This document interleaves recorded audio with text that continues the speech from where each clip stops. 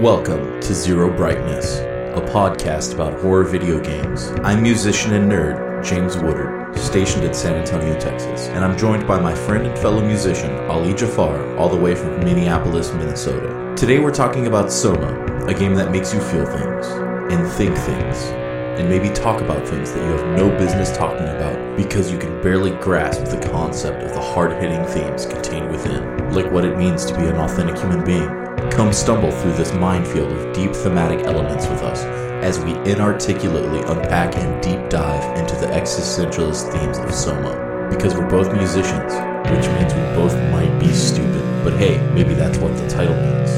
You do not know, and there's only one way for you, the listener, to find out. Zero brightness.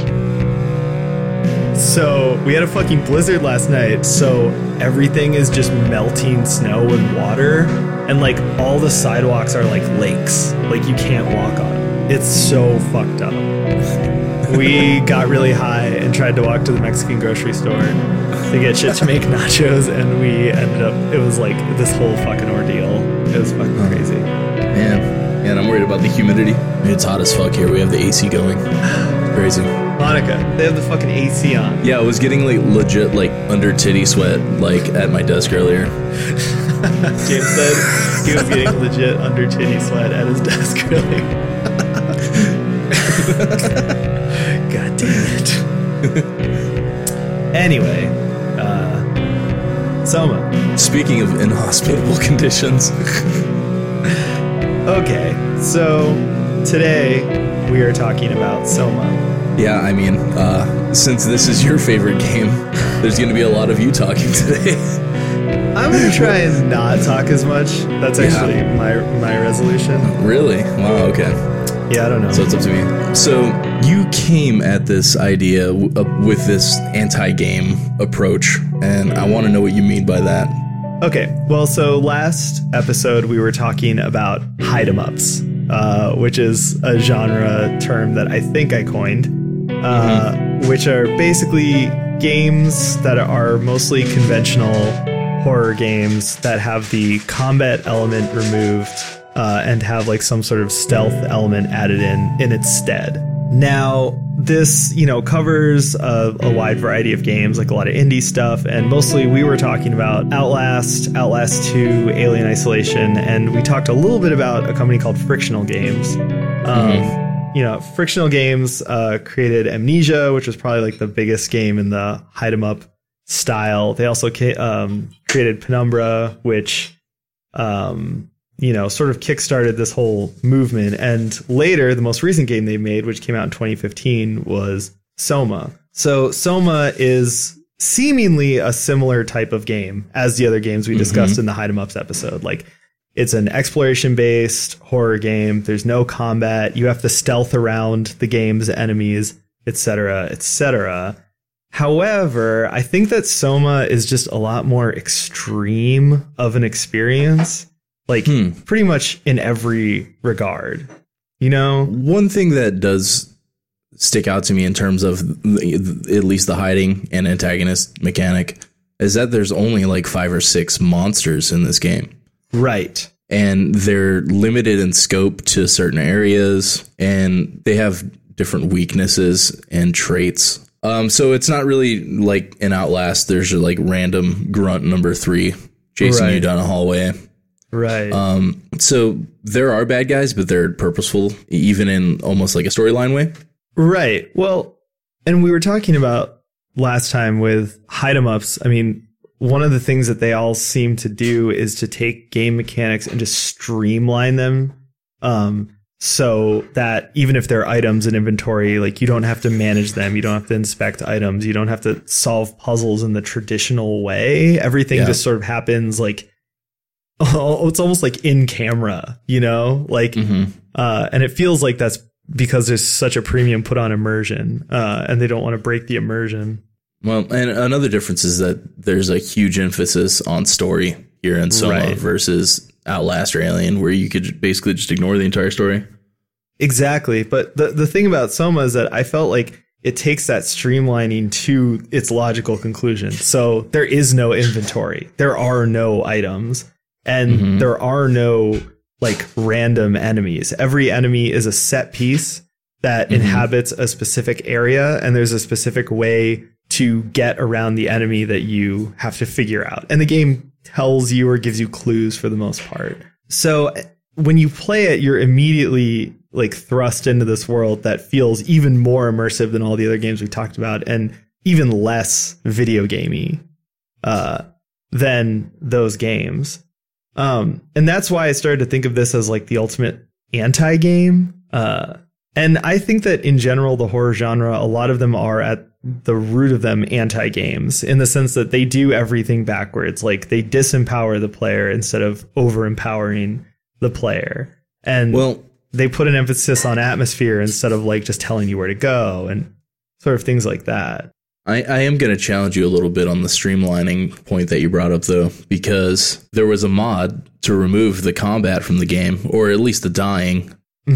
And the developer went ahead and put the mod into the game as an official part of the game. Right. And so when you start the game up, you can choose whether to turn dying on or off. And essentially that removes a big part of the game. So it's almost like the developers know that that part of the game is extraneous in a way, but they didn't like completely commit to it. It's an interesting choice that they did. I'm glad they did.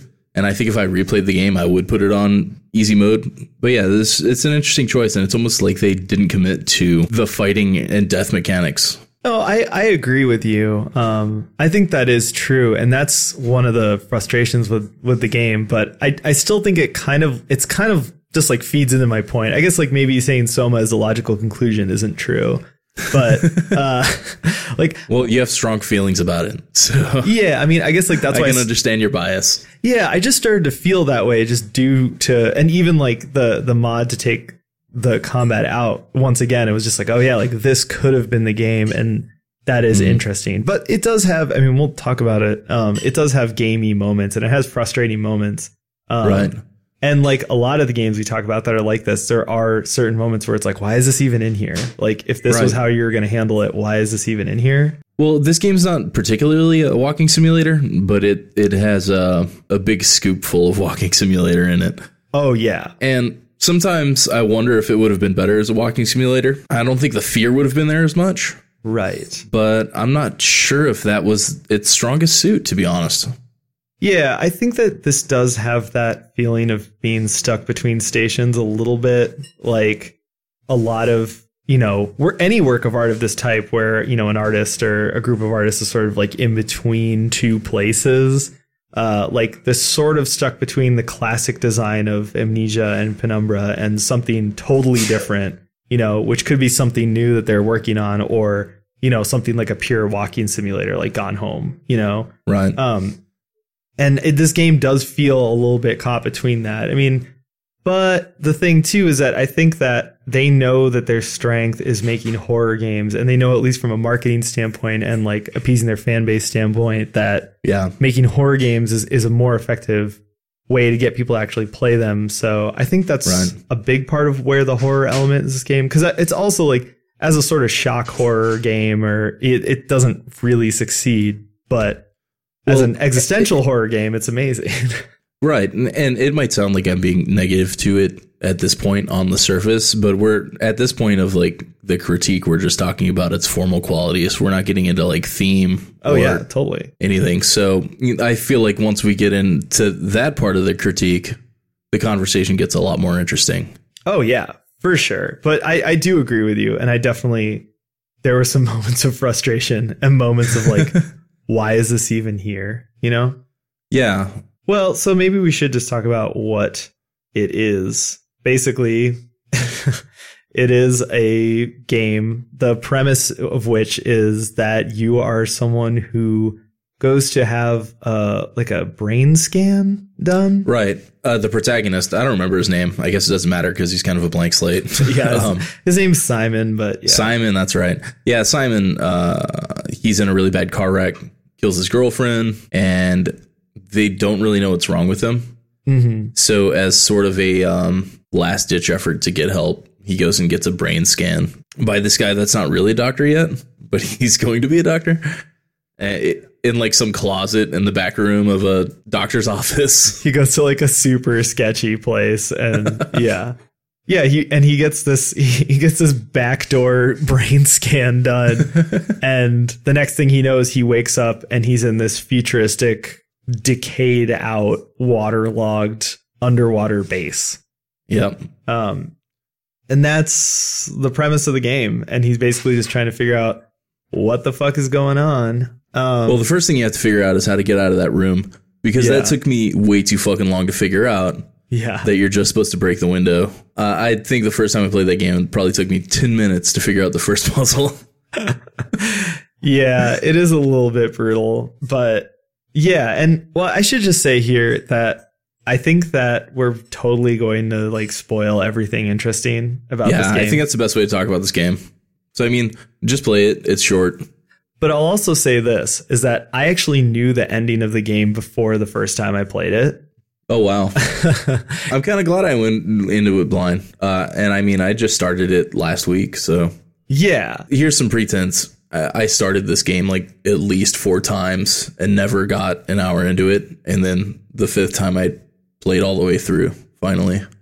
Right. And I think that for me, I may have had a similar experience, except that I knew where the story was going to go. And I thought it was so fascinating that I just had to see how it got there and see all the details. So right. I think the best way to play this game is probably blind. But if you are just curious and want to know if you should check it out, I mean, I don't think spoilers ruin it. It's such a rich story and such a weird, cool experience that I think knowing where it goes isn't necessarily a bad thing. Yeah. And I mean, you can get it for a couple bucks. Just play it. Yeah. It's on GOG. Yeah. Yep. That's where I got it. Get it DRM free. Yeah. Like a good pirate. Oh my God. But yeah, so pretty quickly the game sort of reveals some of its main themes by introducing a recurring sight, which is this sort of mechanical, like robotic power loader type thing that has a human consciousness and speaks in a voice and thinks it's a human.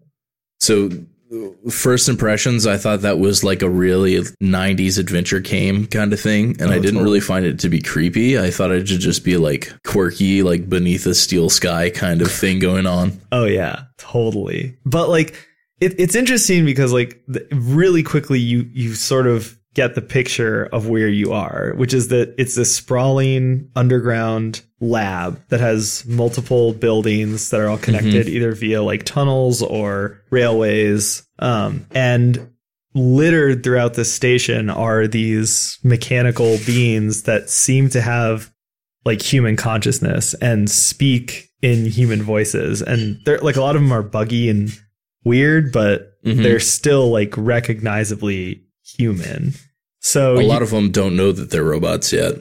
Right. They don't have that perception of themselves. Right. And even early on, like that first power loader thing you meet, like you basically have to torture it to get to the next room, and it screams a lot, which is like really fucking unsettling. You do a lot of off-putting things in this game.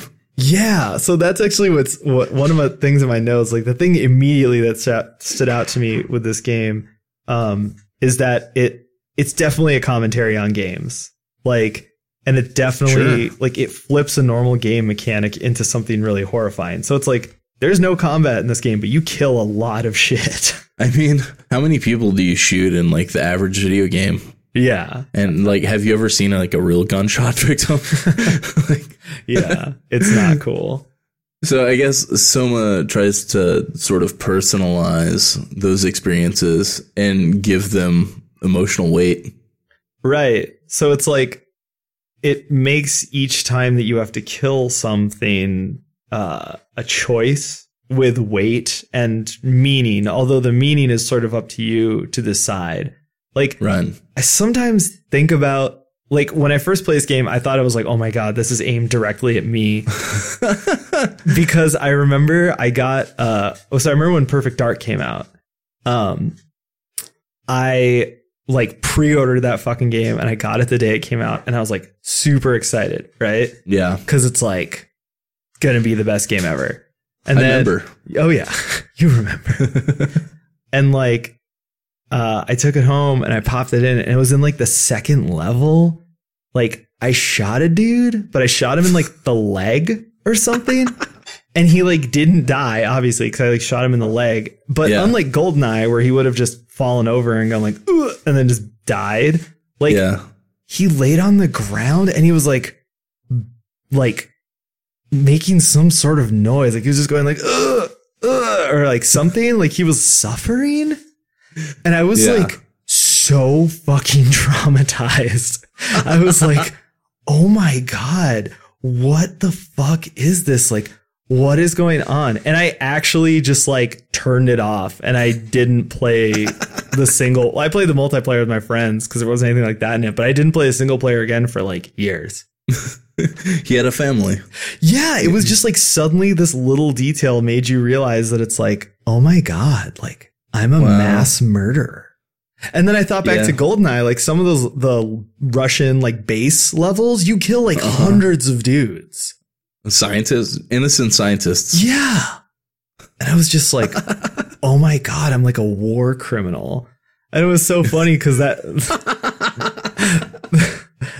first interaction in Soma put me right back there. And I was just like a scared 11-year-old or whatever. And I was like, no. And Soma does it over and over again. Yep. It doesn't let up, and they all get worse and worse as the game goes on. Yeah.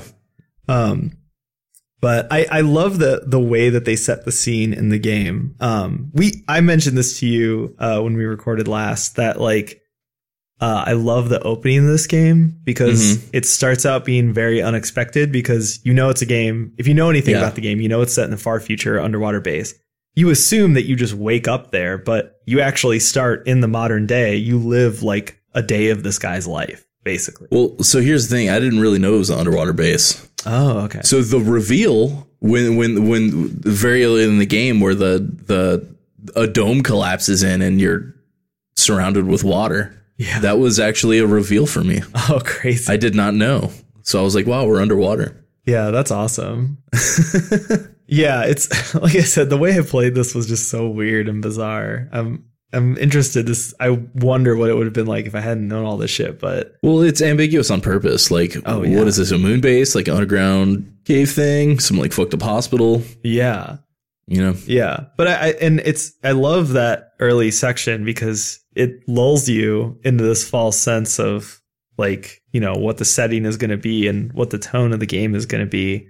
Right. Because you're just like, this dude is so boring. Like, he just has this crappy little apartment and he like works at a comic shop and like, yeah, it's just he like, gets like random nosebleeds. Yeah. And then suddenly you're just like, whoa, okay, everything's different. But he's got a lot of problems, and a lot of the themes in this game have to do with like mental and physical health, trauma. Mm-hmm. And the name of the underground base is Pathos 2. And pathos, I mean, it means like something that evokes like sadness or pity. The psychological undertones or underpinnings are pretty overt from the beginning. It's interesting because there's all these little details kind of hidden in the opening sequence, or like things that you're supposed to pay attention to. And one of the big ones is just the basic idea of your perception.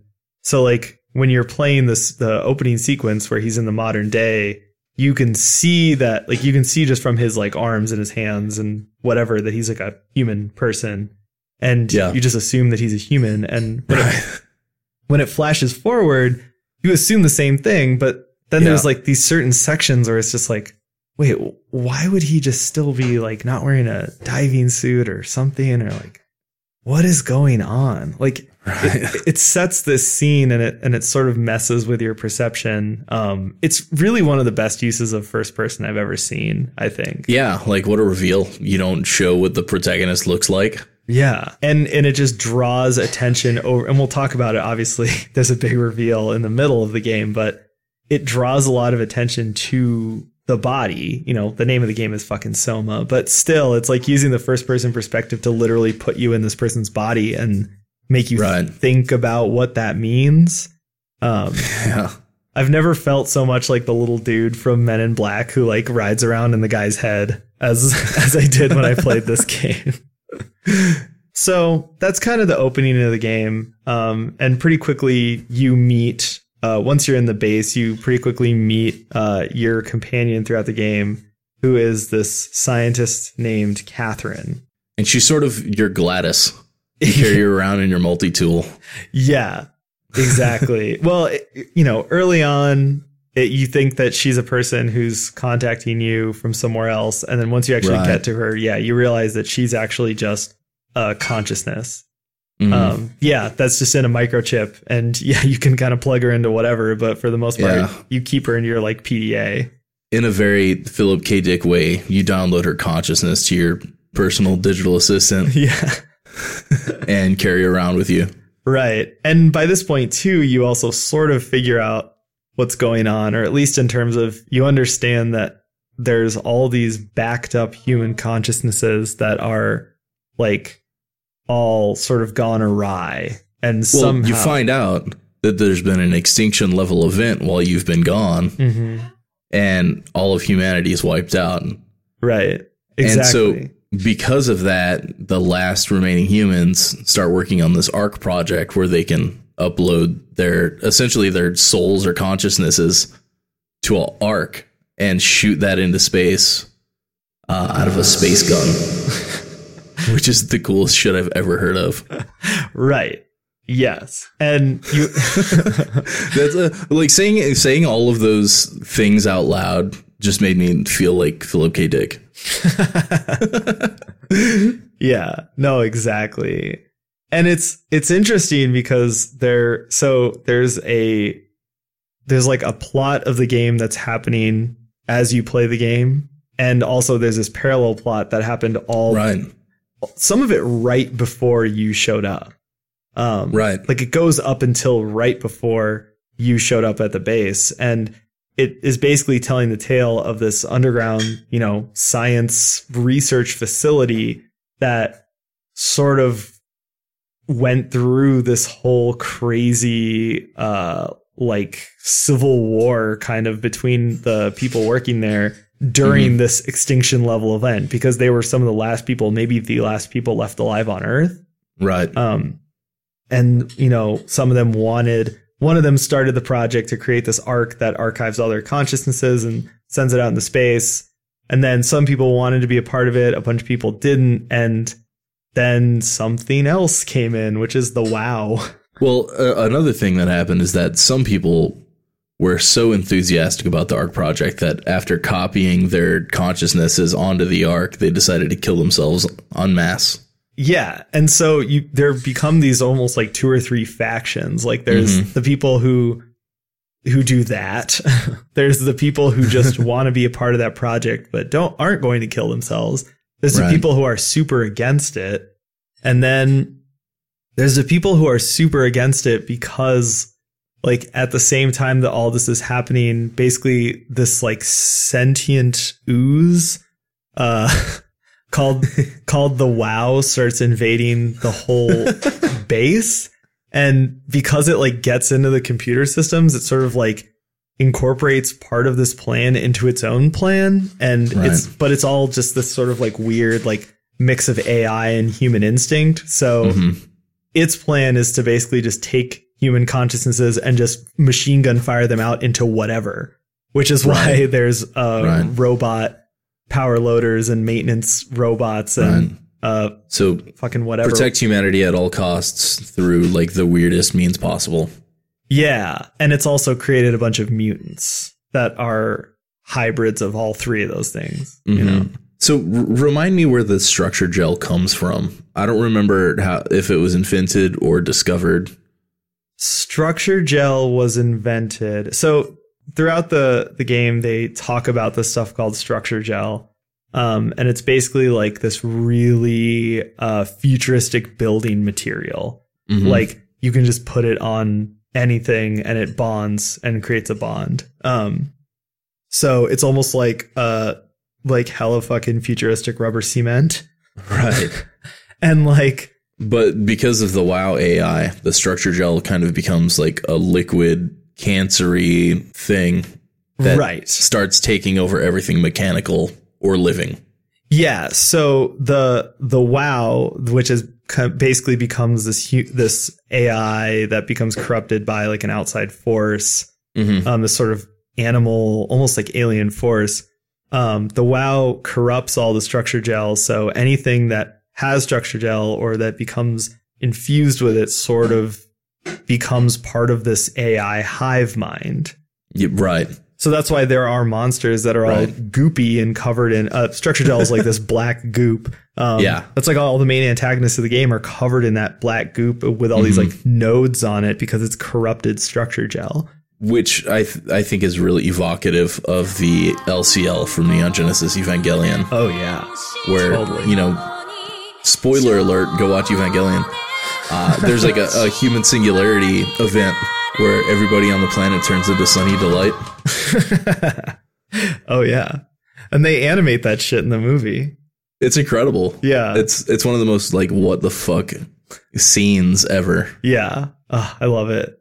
No, it totally is. And also, if you want more background, I don't know if you've found this or have seen this, but they did like a little short movie that's up. I was reading about that today. Yeah, it's just up on YouTube in a few different parts, maybe like 8 or 9 parts. Is it cool? It is cool. It's really cool. And they basically made a prequel to the game where they show at least a few of the human characters when they're still alive. That's cool. Yeah. And a lot of it is centered around like structure gel. Like there's a guy who becomes addicted to structure gel and like goes nuts, and you see all this stuff happen, and you see some of the events that are talked about in the game actually played out, and it's super cool. Is it like super low budget? It's not as low budget as you're thinking. Let me say that.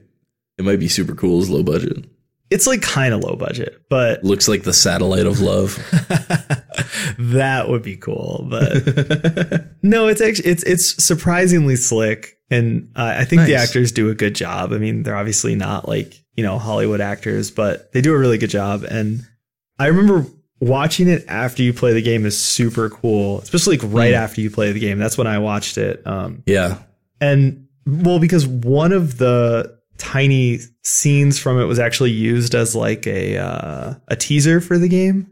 And it's a super cool scene. It's basically like one of the scientists trying to talk to one of the WoW structure gel infected robots.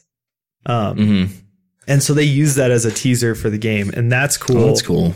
Yeah. But then when you watch the whole thing after you've played the game, you can actually kind of see everything, and it kind of gives you the other side of the story, which is, you know, actually showing you what was going on when the people were alive. So, okay, well, I think we're at the point where we can do more spoilers. I'd say like halfway in the game, or maybe a little closer to 2/3. It's revealed that you're in somebody else's body. Yeah. You're like a dead Asian woman with half her head cut off. Yeah. In a diving suit. And you've been fused together with the diving suit, and your consciousness is downloaded into this woman's body. Right. Which I feel like the protagonist is like strangely kind of cool with. He didn't really seem to overreact or anything about being in essentially like a walking corpse. I'm going to say this, that he kind of handles it well because he has a bigger problem to deal with, which is that he has to kill himself. So the way this is revealed to you is halfway through the game, you have to go to a deeper level of the base where the pressure, the atmospheric pressure would be greater. So you need to be in a diving suit that can handle that. Right. And so basically, you know, Catherine is kind of being cryptic about this, like, okay, well, I'm going to, you know, transfer you into this other diving suit. Well, this is, yeah, he kind of finds out that it's like, you're just a consciousness. I'm going to transfer your body. And he's kind of like, oh, what? What the fuck? Yeah. And you're right. Yeah. He's been dead for like 100 years. Yeah. And his consciousness was uploaded somehow to this body. Yeah. The WoW picked it out of the lineup and just shot it into a diving suit. Right. And so they basically recreate the conditions under which he was born, which is that they find a diving suit with most of a body and then they Right. dump some structure gel, and they're like, okay, we're going to transfer you. And he's like, okay, I guess, like, we're going to do this, which I kind of get. Right. But then after that happens, they reveal the whole coin flip conundrum, which is essentially in this game's version of the technology of transferring consciousnesses. There's a coin flip. When you transfer it, it now exists in two bodies, and which perspective you are experiencing, it's a coin flip, whether you're going to be the one left behind or the new one you created. It's not a drag and drop. It's a copy, paste, delete. Right. So during that transfer, your previous body is in the other room while your new body is in this high pressure diving suit that can go deeper. Right. And one of the many moral conundrums that the game puts you in is, do you keep the original copy or the other copy of you, or do you essentially euthanize it and you're the only one? Right. But that also makes you wonder if, he's not the authentic version of himself anyways. So what is authentic? And that's a reoccurring theme in the game. Right. And it is actually a choice you can make that doesn't have any effect on the story. Right. It's There are a lot of choices in the game that you can make that don't have effect on the story, which is interesting because even 2 times during the game gives you a survey about how you feel about things. Oh, yeah, that's right. It doesn't affect anything. Yeah. But it's really interesting because, during these 2 parts of the storyline, you'll answer the same questions very different ways. Oh, yeah, exactly. And I think that's one of the things I love about this game is that, and another reason that it struck me as such a like anti-game is that it takes these things that you would see in other games, like these big plot twists or the idea of like a survey or the idea of a choice you would make. And instead of having it like impact the story, it's made to impact the player. Right. Yeah. And this is actually interesting because I recently was watching this GDC talk from Yoko Taro, who's a writer. He's like a game scenario writer. He wrote Nier Automata. And there are a lot of similar themes here. Yep. With Nier Automata. Yeah. Automata. I don't know. I just say whatever. Keep it simple, Japan. Yeah. And his way of writing is interesting. He basically says the moment to moment story beats in my game make no sense. In my games make no sense and don't matter. What matters is how the player feels and how I make the player feel. I've always thought that was interesting because to me, it's like when you look at video games as a medium, you're sort of thinking about what is actually happening here, Well, there is a big plot versus theme going on thing that, literature does really well. And I think video games do well, too. Well, for sure. But I think that the reason that like Nier Automata and this game are so successful at that is that they lean into what games do, which is games manipulate interaction. Right. So, and ultimately you manipulate the player, it's like with music, you're manipulating sound. With film or visual art, maybe it's like you're manipulating, light, you're manipulating, time, certain other things. With video games, it's like it takes elements of all those other art forms, but the thing that it does uniquely is that it manipulates interaction. And so writing something with the goal being, we're just going to make the player feel a certain way, or we're going to manipulate the player in a certain way is right. Not only brilliant, it's kind of like the ultimate thing to do as a video game. And this game fucked me the fuck up. So the way in Nier Goth Lowly Girlfriend Simulator, how she just cuts down swaths of these goofy robots, and it has very little impact until a certain point in the game. Right. I feel like every time you kill something or make a decision in Soma, there's a huge emotional impact there. Right. And it's like amplified. Yeah, it's super amplified, and it just gets worse and worse as the game goes on. Yeah. Well, one thing that I did want to talk about is like the ethics of like preserving humanity, right? You meet several people that are basically on death's door. Right. This one, the goofy thing I fucked up on. You're crawling through a tunnel at one point and you find a woman like plugged into machines and she's like almost dead. Yeah, she's kind of half human at that point. Yeah, I guess you're supposed to talk to her and get some information, but I was like, oh no, these plugs are hurting her. So I unplugged her and she died immediately. Yeah. Whoops. Yeah. But that's what I love about this game is that it's really linear, but the moments where you have control or can make choices, they only matter to you. Right. You know, right. It's not like, oh, I had this experience or I missed this experience. Like you didn't miss anything hugely by not having that dialogue, but you missed out in the sense that you probably felt some sort of regret over that. Yeah. And that's how I kept feeling throughout this whole game. They're in the situation where they want to preserve humanity, and their solution is basically to end humanity and make digital copies. Right. And the authenticity of like being the original copy or like the human soul.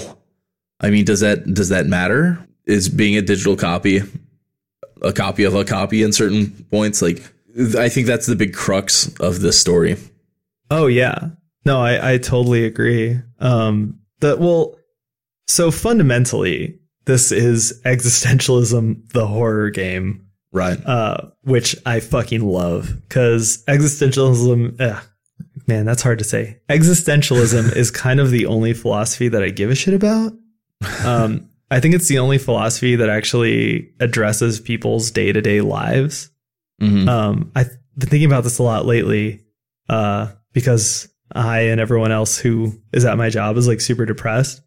And we're just welcome to having a job.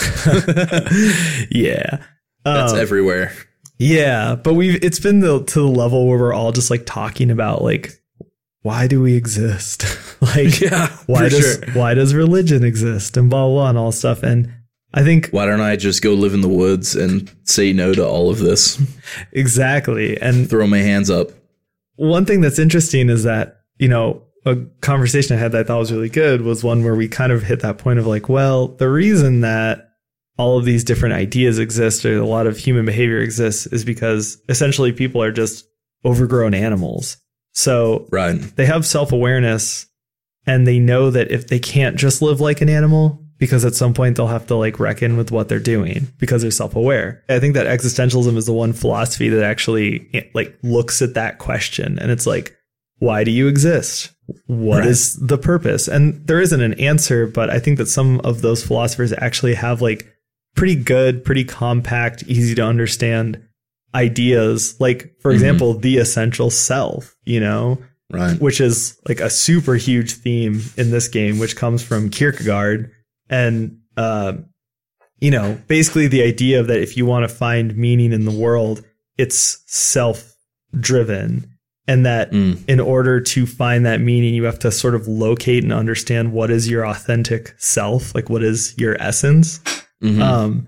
And those ideas are not very hard to grasp. They're not very heady either. It's just sort of the idea that you'll actually like sit down and think about it. Sure, but it could also be applied in like a macrocosm versus microcosm thing. Because here, like the only way for the human species to propagate is to take that leap, you know, into space, not just in the game, but even in real life. I mean, we're going to get to a point where the bell curve is going to either destroy humanity or we're going to leave the planet and start, you know, exploring the stars, you know, however long that might take. Yeah, no, exactly. And, you know, where do we draw the line between human? You know, we have all these, you know, worldly problems now, like nationalism and, you know, Christianity versus Islam and all these like bullshit things. And like, is that ever going to matter in the slightest when, you know, our humanity is like among the stars? Right. Exactly. And I love that somebody made a fucking video game that grapples with those ideas. I mean, and actually makes you think about those ideas in a constructive way. I think that's so cool. And I really can't think of a better like story metaphor than the one that's in this game for that idea or that struggle. Yeah, because not only did they shed all their like earthly bullshit, they shed their mortal human bodies also. Right. So it's almost like the purest humanity, but but at the same time, it's just like a digital copy. Right. Very interesting, like duality. Yeah, for sure. And it's also interesting that, like I said, that's sort of the plot that's going on as you play the game. But the sort of a parallel plot that happened before you got there is just all about people being their normal, terrible selves. Like just all this infighting and people killing each other and people fucking each other over, because the whole base is dead by the time you get there. Everybody but one person is dead. Right. And you're like a rotting meat sack walking around euthanizing humans. But at the same time, you're the one saving the future of the species. Exactly. And it's absurd, which is also a big tenet of existential philosophy, is the sort of fight for meaning set against the backdrop of the absurd. And you know, that's once again, that's a big like Kierkegaard thing. That's a big Sartre thing, is like the absurd, you know? I mean, you can't have science fiction without absurdity. Exactly. And I think that's like why this game hits so hard, is that like it embodies that type of philosophy. And and it really, really like like I said, I think it's just like the perfect, maybe not not metaphor, but it's almost just like an allegory for all of these different, you know, elements of existentialist philosophy. Well, it does start with a quote from Philip K. Dick too, which is he's a old school Christian Gnostic. He's one of the like Lord of the Rings Christians. And I urge anybody to go read his essay that the quote is taken from. It's called How to Build a Universe That Doesn't Fall Apart 2 Days Later. Right. And you sent that to me, and it's great. It's so weird. Yeah. Well, a lot of the themes in this game and that essay run parallel. Like themes of time. Time doesn't matter to these consciousnesses. Right. When he turns off his PDA, her consciousness kind of just goes away. She talks about how weird it feels and how there's no semblance of time when she's not turned on, which is super fucking Philip K. Dick. Like, I can't think of anything more PKD. And he loses over 100 years. Philip K. Dick has this theory.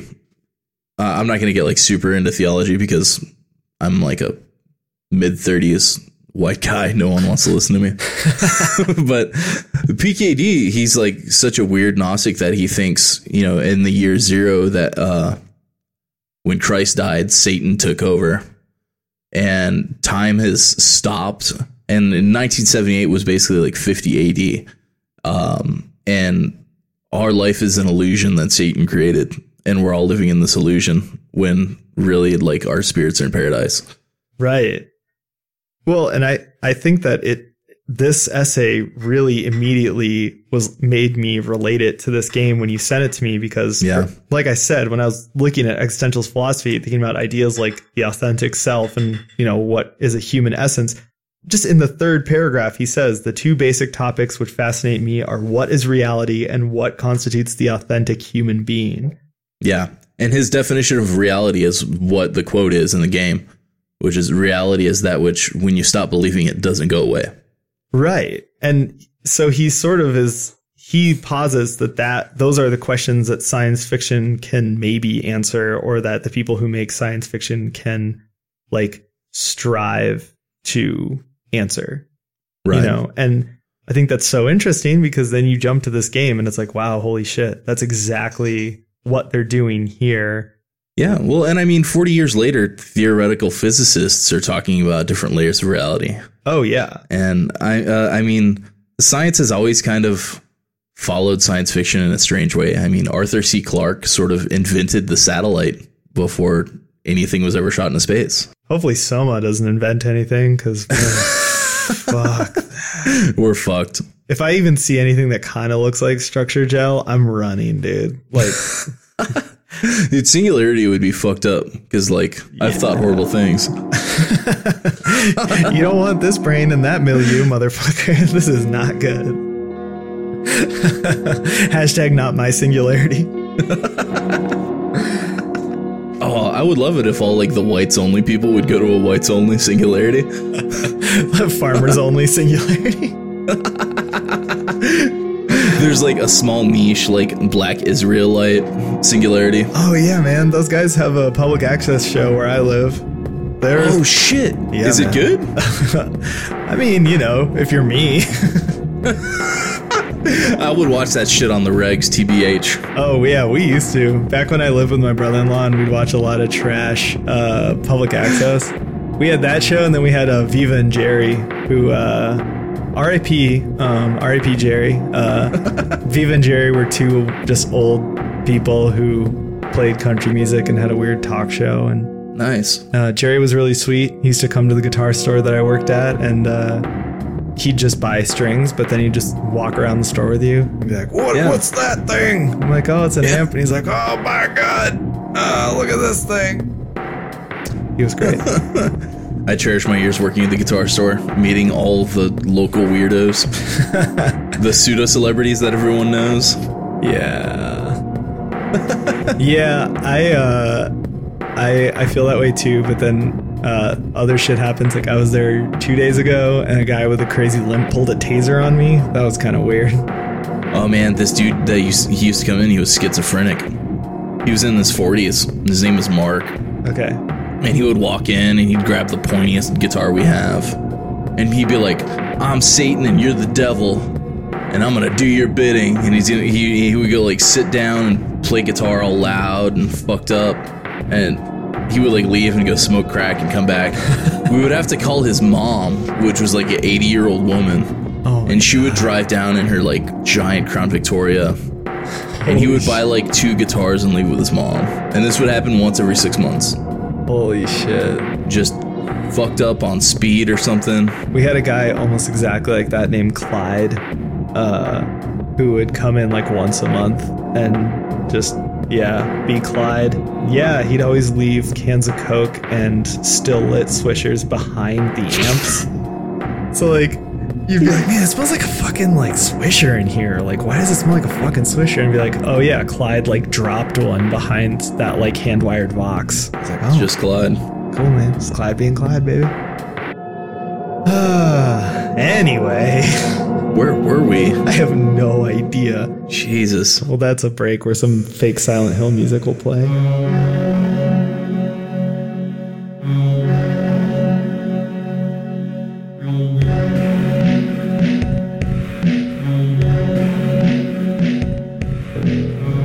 Dude, I've made so much fake Silent Hill music in the last few weeks that That's awesome. I actually found some that I forgot about. That's cool. Yeah, That's like a new genre. It can be like Silent Hill Wave or something. Yamaoka core. Yeah, sure. Yeah. I coined that. Oh, that's the dude. Yeah, Akira Yamaoka. I get it now. I love it. Just do everything in kanji. Make it look like it's on a VHS tape. Oh yeah, dude. Wave. So wavy. I want you to VHS me some of those Black Israelite made for TV. I know. Dude, that sounds so awesome. Those guys are rad. I wish I would have recorded some. It was like so out of pocket. They were. I mean, it's basically the equivalent of like talk radio, just like conservative hate trash, you know? Yeah. I just want to see it from a different perspective, you know?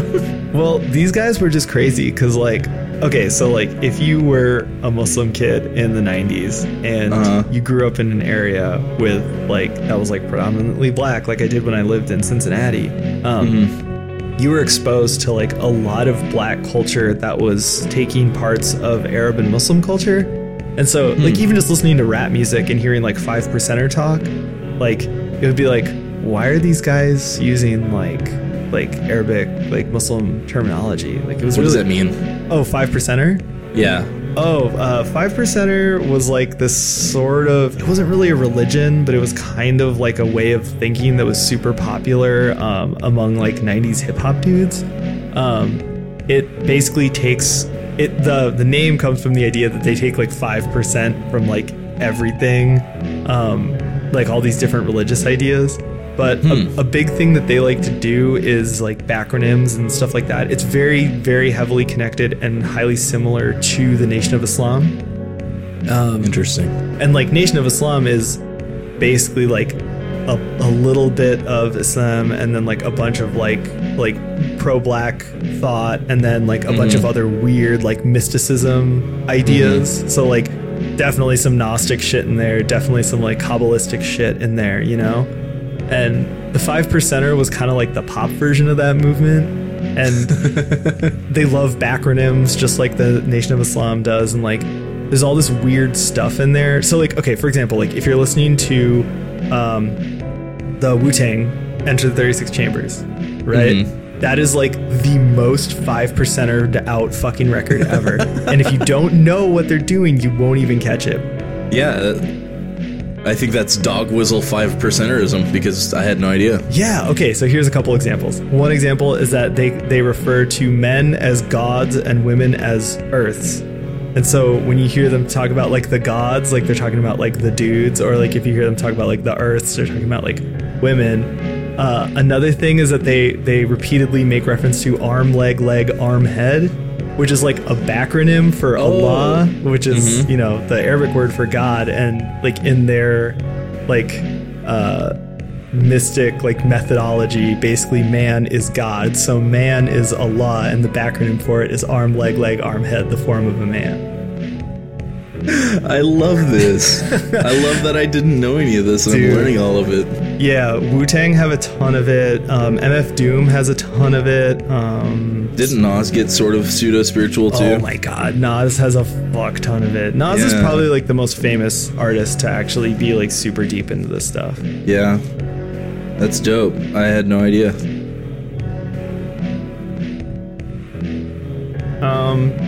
So I guess after the big reveal that basically not only are you just a consciousness uploaded into a diving suit, but also that every time you upload your consciousness somewhere else, you may not make it. The coin toss. And the coin toss idea is introduced. After that, it's basically just the game becomes you going deeper into the base and trying to get to the space gun so you can launch the Ark and maybe potentially escape. And I think at this point it's not a bad idea to talk about like what you actually do in the game, which we haven't really done, at least in terms of like the enemies and what they are. There's really only, I think, 5 antagonists in the game. You could tell me or not if they're related to crew members. I know one is. The coolest monster is Ross, which he was the guy that was against. I think he wanted to pull the plug on the AI pretty early, and he was against uploading everybody's consciousnesses too. Right. He was kind of the Amish of the group. He was anti all this shit. Yeah, the Luddite. The Luddite, yeah. Yeah. So he's kind of the coolest monster because several times he kind of speaks to you telepathically.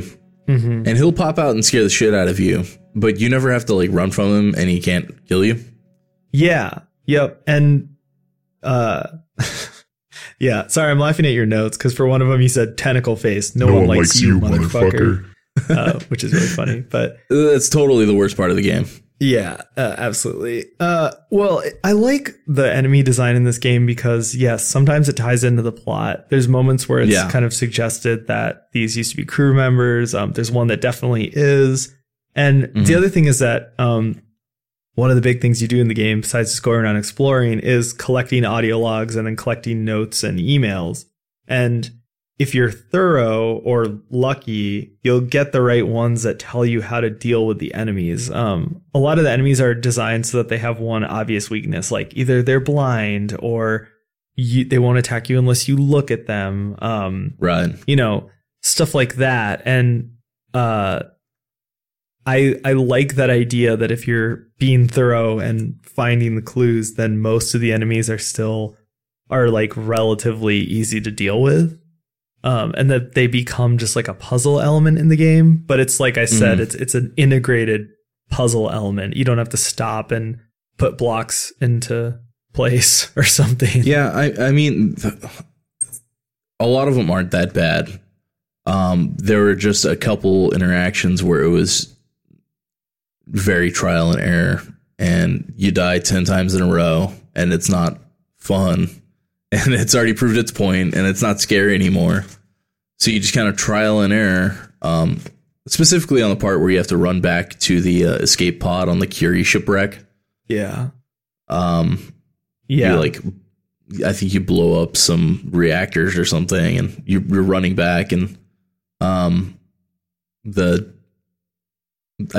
think it's the flesher. It will just kill you immediately if you don't start running the right direction. And I think I had to play it like 6 times. That's actually the exact thing I was thinking of.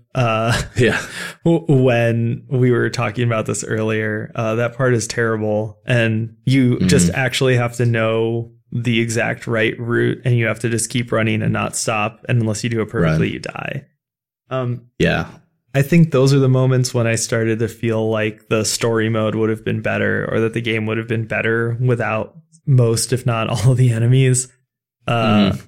But I think it's that same idea. It's when you push a game so far into not needing those elements that they can sometimes feel a little extraneous. But yeah, well, and we dogged on Layers of Fear previously for not having any danger in it, and it just being sort of, walking through a haunted house sort of thing.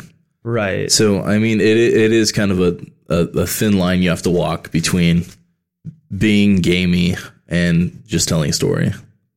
Exactly. And I think that for most of the game, it's well maintained. And like I said, I like this sort of being the game's like puzzle element, or this sort of being the game's like danger element, because, some of these enemies are freaky, and like sneaking around beneath them is really, really fucking tense. And it really adds to the game. Like, I liked those parts, and I liked being, kept on edge.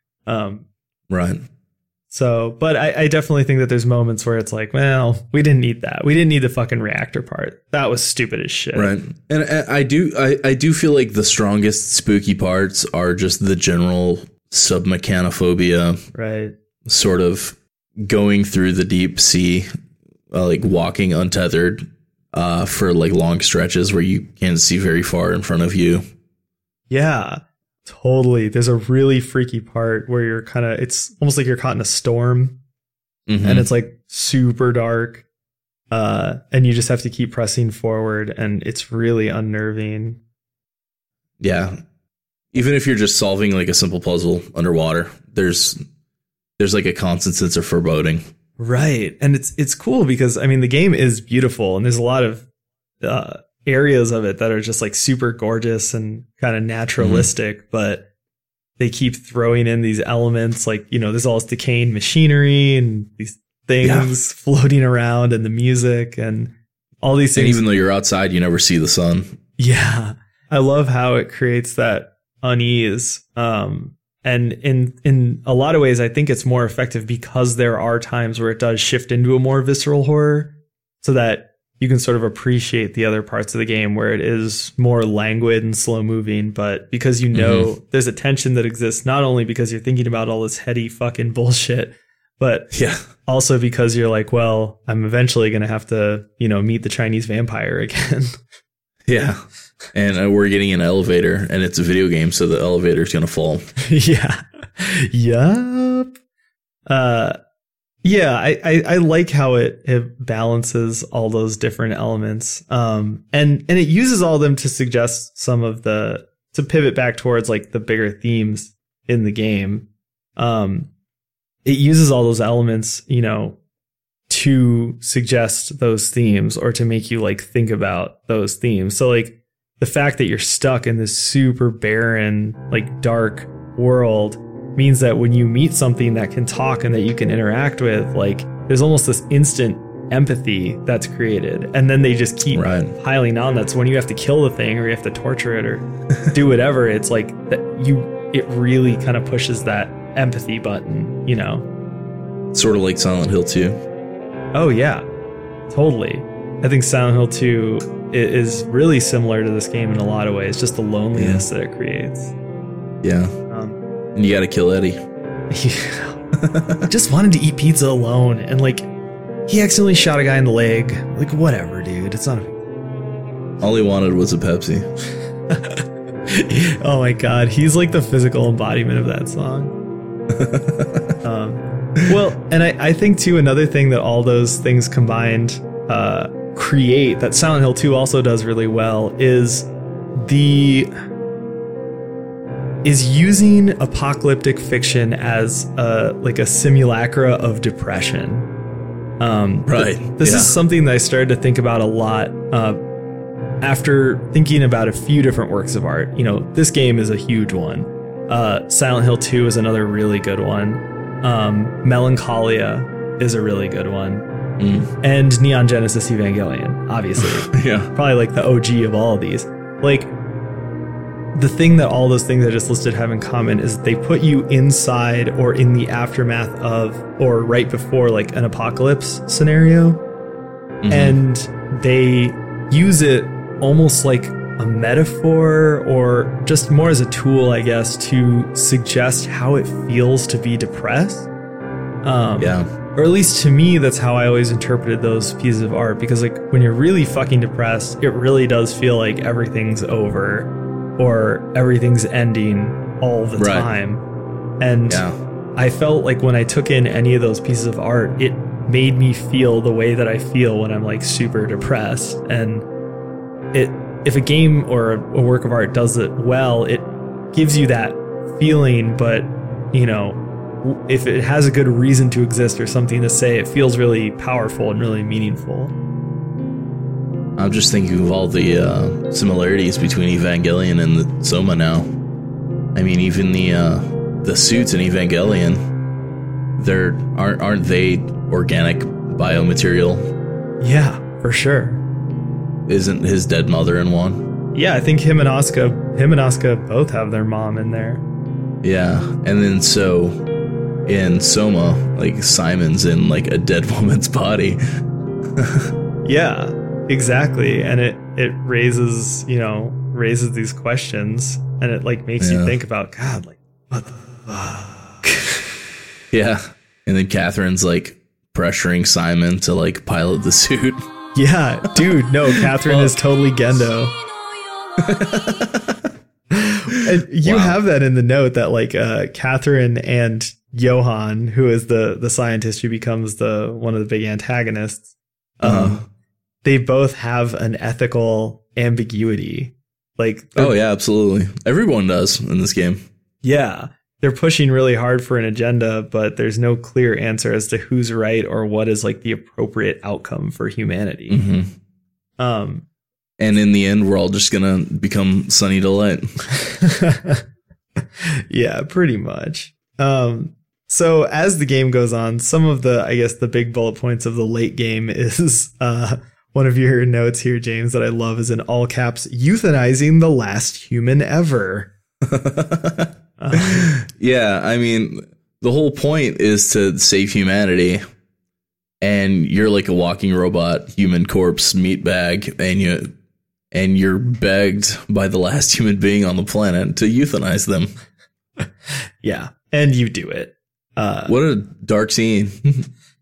Oh yeah. You can sit on the couch and watch them die. Yeah, it's fucking brutal. A side note for a little bit of levity. Games where you can pick up any object and just kind of like drop them and throw them around. Yeah. With games like that, I can't help but constantly fidget and play with things.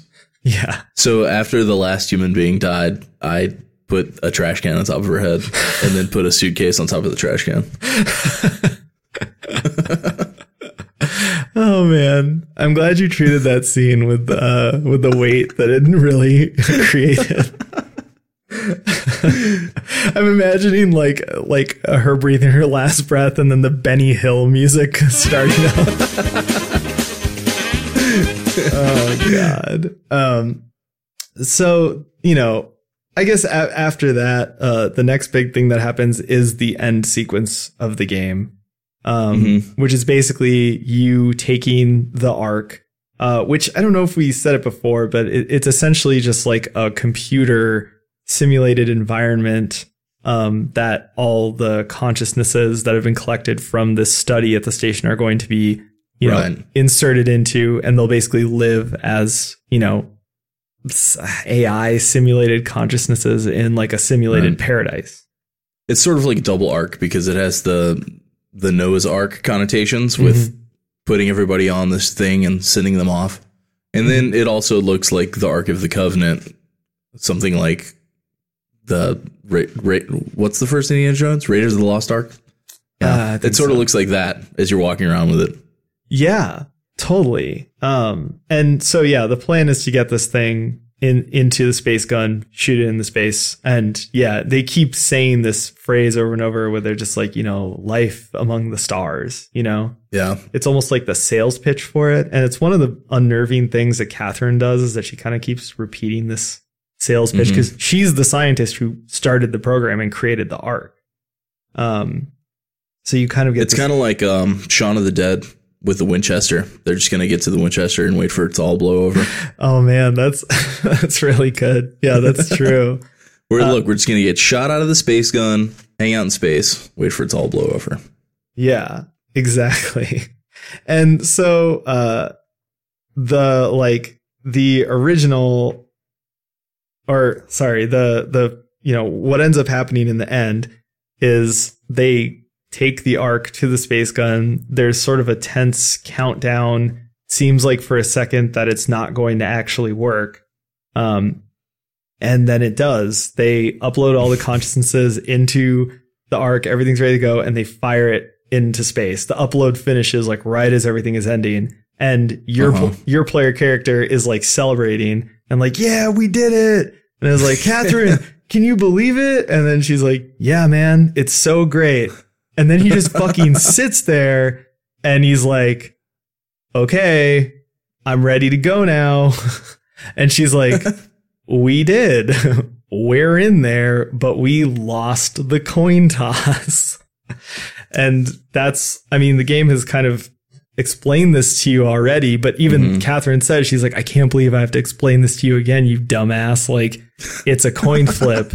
Your consciousness is in there, but your point of view is different from your consciousness. You've been duplicated. So yeah, you lost this one, but you won the other one. So sorry. And then power dies and you're left alone. With your thoughts. Forever. Yeah. So that's the end. I just realized that was the plot of Left Behind, the movie. Oh man. Starring Kirk Cameron.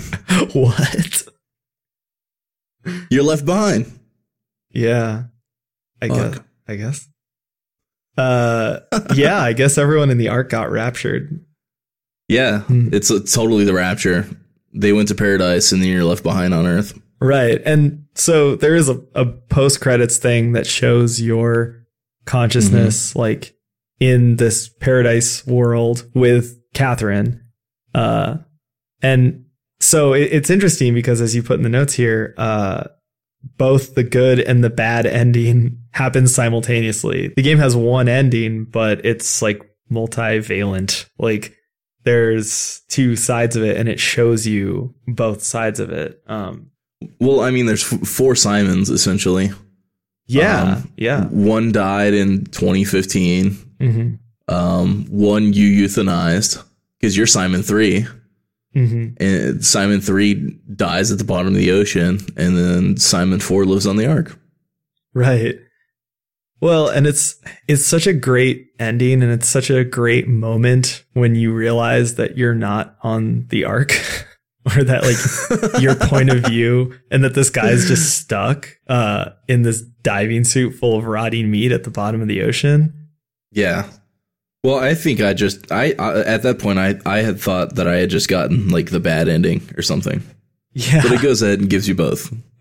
Yeah. And I love it because it's once again with the philosophy that this game has been espousing and talking about it, that, is totally what would happen, where it's like,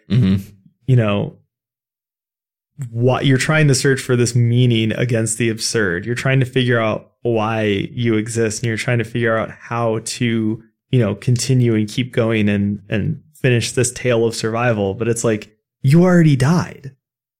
Right. The solution that you came up with and that you're fighting for is incredibly absurd. Why would you even consent to this? Why would you fight for this? Like, it's so stupid. And because you're just like this like audacious human, you're just like, well, I'm just going to keep doing it. And yeah, man, you lose like super hard. Well, at least we know that one of the 4 protagonists goes to heaven. Right. But I love even that idea where it's like you, the player, get to decide how you feel. Like, was the whole thing a lark because you died in 2015? Was the whole thing a success because one of you ended up in the Ark? Does none of it matter? Should you have even tried, or should you have not trusted Catherine? Is Catherine actually the antagonist of the game? Like, it's such a well-written story because all the answers come from you. There's no answer to any of those questions that's like canon, you know? Well, I mean, like, everybody wants to go to heaven when they die. You know what I mean? Like, Right. you can be an atheist and still want to go to heaven when you die because you don't want life to just end. So, I mean, is an artificial heaven worse than no heaven? Right. And then it's also like, I mean, once again, it sort of gets into some ethical stuff where it's like, well, what did you actually create? And what's the maintenance on that Ark up there? Yeah. Like, what happens if it gets hit by a comet? And like, did you send all those people to their doom? Like, should you have left them dead? You know? Right. There's a little bit of an absolution of that because like the WoW came and started this whole process of shoving things into other things that you're just are sort of continuing on with. But ultimately that didn't have to happen, you know? I mean, I feel like you'd want to keep this kind of stuff in triplicate too. I mean, shoot several out of the space gun. Right. But like, it's also like everything's collapsing around you while this is happening. It's kind of this desperate struggle to try and get this out there because everything's falling apart. But I love that the game shows you both sides of it, where like the people who are, you know, in the Ark and the people who are stuck on Earth, because it really makes you think about what is the end game of the Earth that's left, which is like literally just an ocean full of these crazed half human machines. Which is just the most terrifying thing. It's assumed that you kill the WoW, so the AI is not going to keep spreading. Right. And I feel like a lot of people link the end of the world to the end of mankind. Mm-hmm. But there's still a lot of sea life in the game. And I think that's indicative. I think that's kind of like showing to the player that, like, even though mankind's done, the planet's not. But I feel like the big question here is that is authentic humanity more important than the Ark humanity, since the Ark humanity is just cheap copies. Yeah, exactly. And that's like, it's a real fucking thinker. Yeah. And I mean, the science fiction writers have been talking about it a long time, like post-humanism and transhumanism.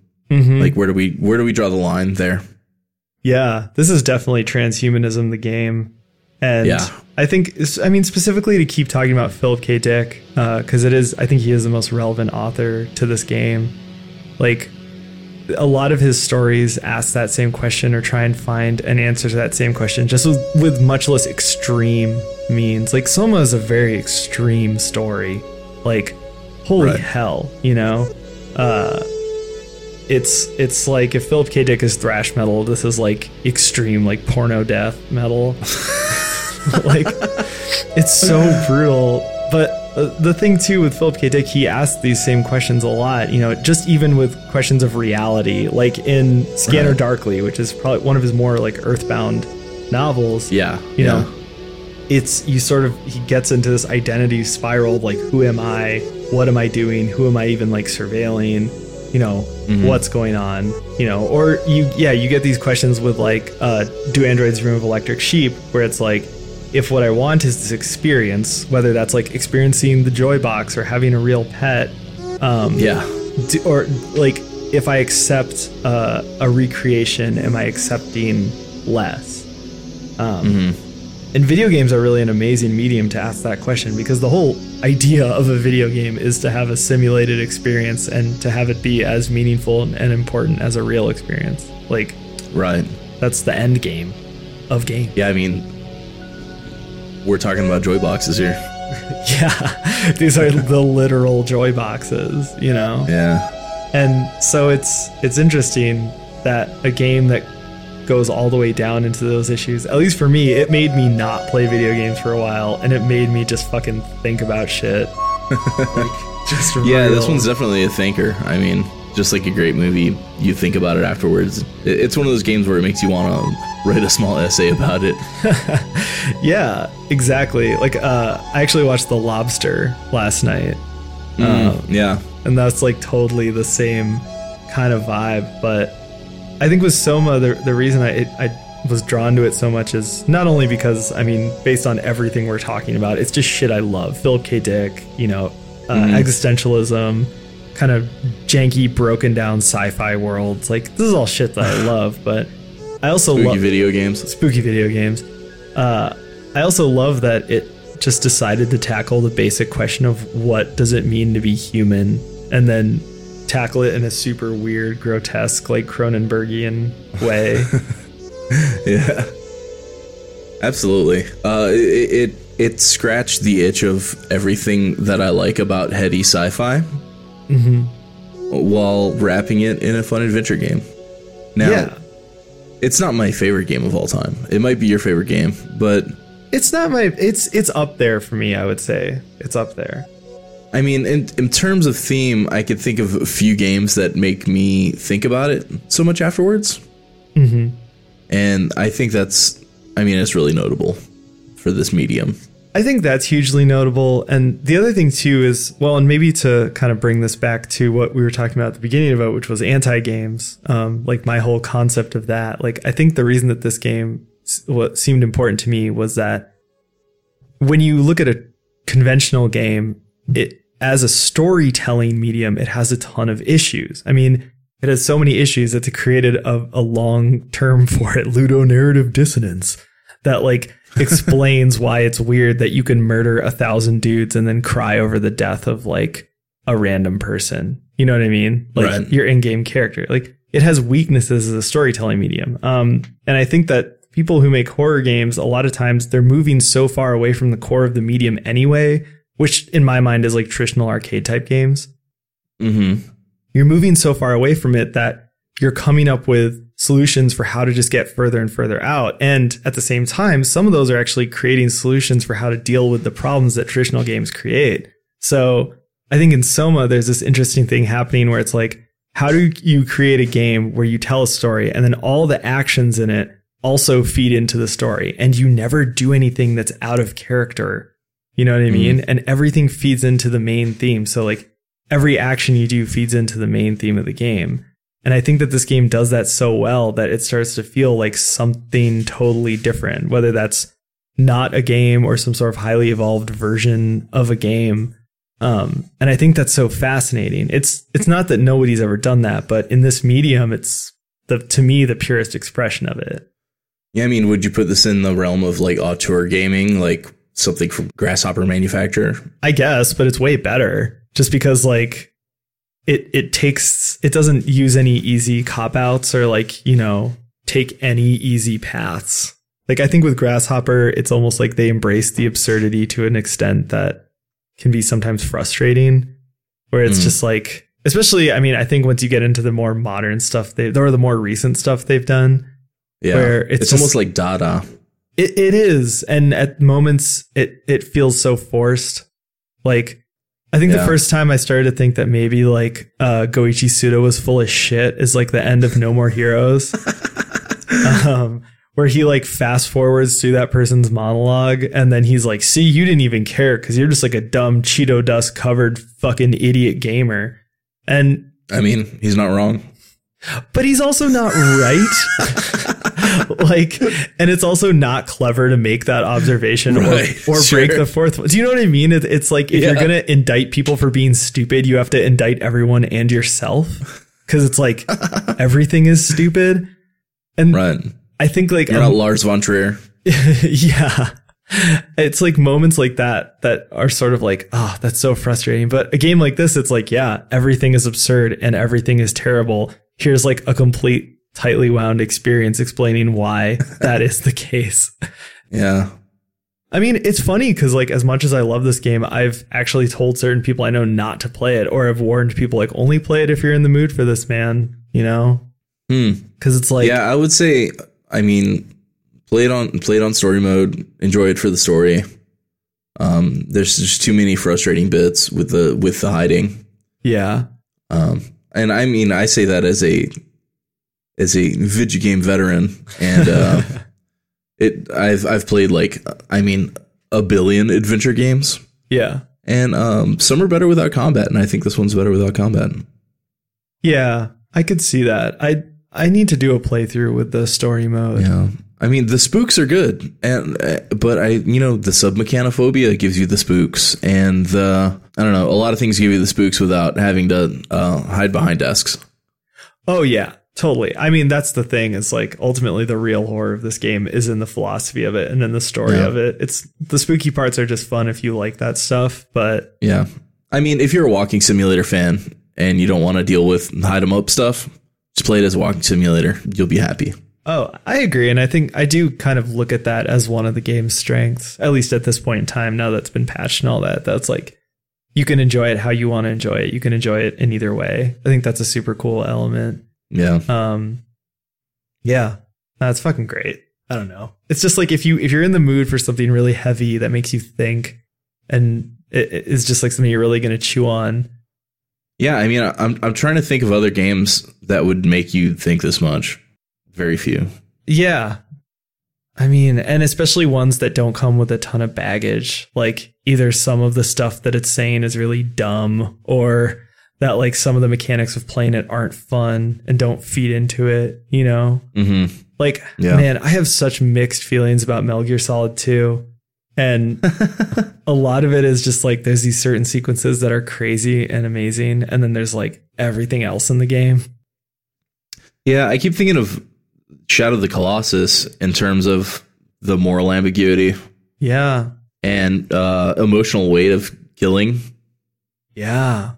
Shadow of the Colossus is probably one of the few games I think that is kind of on this level where everything in the design points you towards the themes of the story.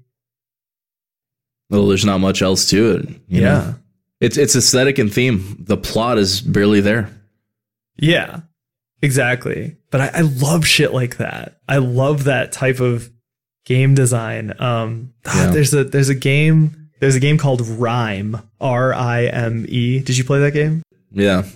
Great game. I fucking loved it. It's one of those no dialogue games. Yeah. And it was funny because a lot of the people were just like dunking on it for like, oh, do you want to play Shadow of the Colossus? It's basically just that. But I loved that game and I thought it was actually really different. It was like a totally different genre of game. It had a totally different way that you interacted with the world. Yeah, it was more eco than Colossus. Yeah. And even at that, once you actually unraveled the story and got what it was trying to say, it's just so good. And one of those games where you just want to turn around and do another playthrough because it's like, man, that's fucking cool. Yeah. You know? And it's got that kind of like sun bleached, cell shaded look. Yeah. Like Wind Waker or something. Really charming. And it's got a great like kind of orchestral soundtrack, which I'm not usually a huge fan of in games as much as everyone else, it seems. But no, it's really great. And it's once again, it's one of those experiences where it's so pared down and minimal and everything points you back into the theme of the story. So it's not necessarily that I like games that are more linear or games that don't give you as many options with what to do.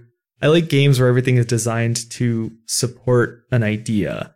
Right. Well, pushing that even farther, did you play Abzu? No, I've been meaning to for years. I need to fucking do that. Yeah. Yeah. Same deal. It's even more linear. Yeah. And maybe even more pared down story. Just atmospheric storytelling. Yeah, it's pretty great. I think that, I mean, it's interesting because I'm seeing more and more the discussion of why haven't video games moved more in that direction, or like why haven't video games made more moves to reconcile that sort of ludonarrative dissonance. And because fucking Battle Royale, bro. Well, Battle Royale, I think, is kind of a genius because it's the opposite end of the spectrum. It's like do you want just nothing but this, you know? And I'm sort of looking at the total opposite of that, which are games like this. And it's like, I want that. And I'm glad that we're seeing a little bit more of it. But it does, once again, it feels like it's an evolution that has to happen at some point. Yeah. I guess even Battle Royale is reductive in a way, right? It does the one thing, and that's what it does. It was like playing Counter-Strike back in the day. Like, there was no ludonarrative dissonance because there's no fucking narrative. It's terrorists win or counter-terrorists win. All right. Yep. Well... See, like, someone's just such a bummer that eventually you have to talk about something totally different just to, like, lighten the mood. But yep, that was my one warning to my friends who were interested in it. I was like, make sure you're not, like, really feeling bad or doing bad. Suicidal.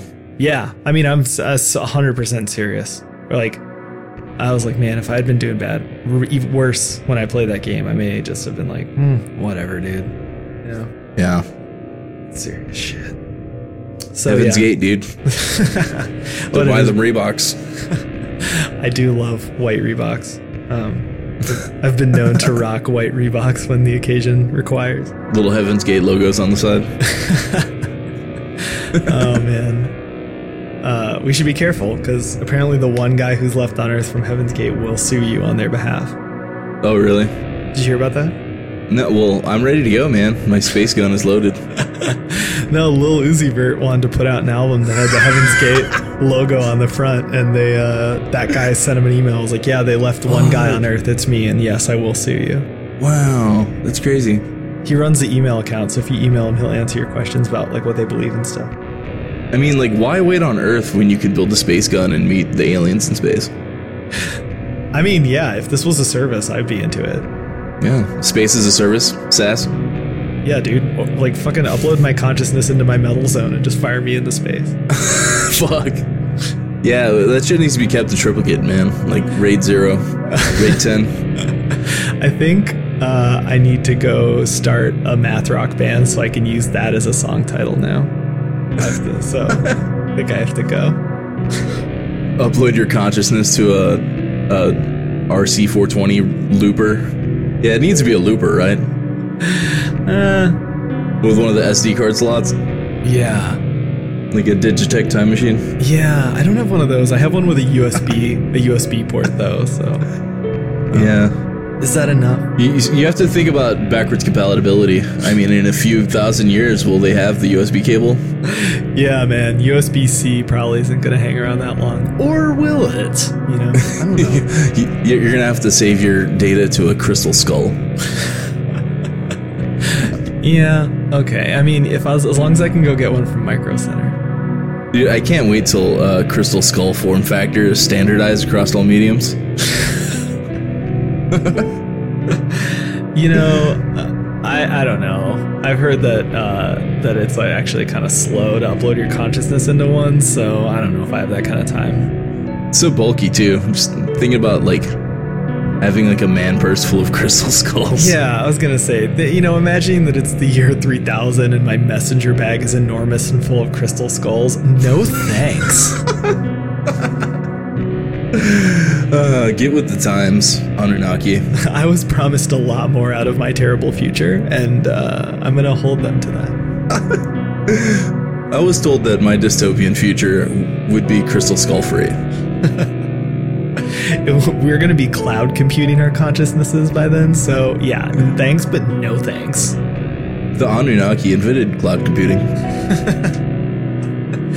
Look it up, dude. The Anunnaki also invented space guns. They just have everything good. They invented space, yeah. Look it up. Shit's wild, dude. Ancient Aliens Season 7 is really where it hit its stride. Oh, God. Don't say Ancient Aliens to me. I miss Ancient Aliens. Those first 2 seasons were fire. Yeah. But then it was like aliens and cowboys and shit. Yeah, I definitely think the first Ancient Aliens EP was the best one. Oh, yeah, for sure. They burned out bright early. By the time that first LP came out on Nuclear Blast, it just wasn't good anymore. Rip Sukalos.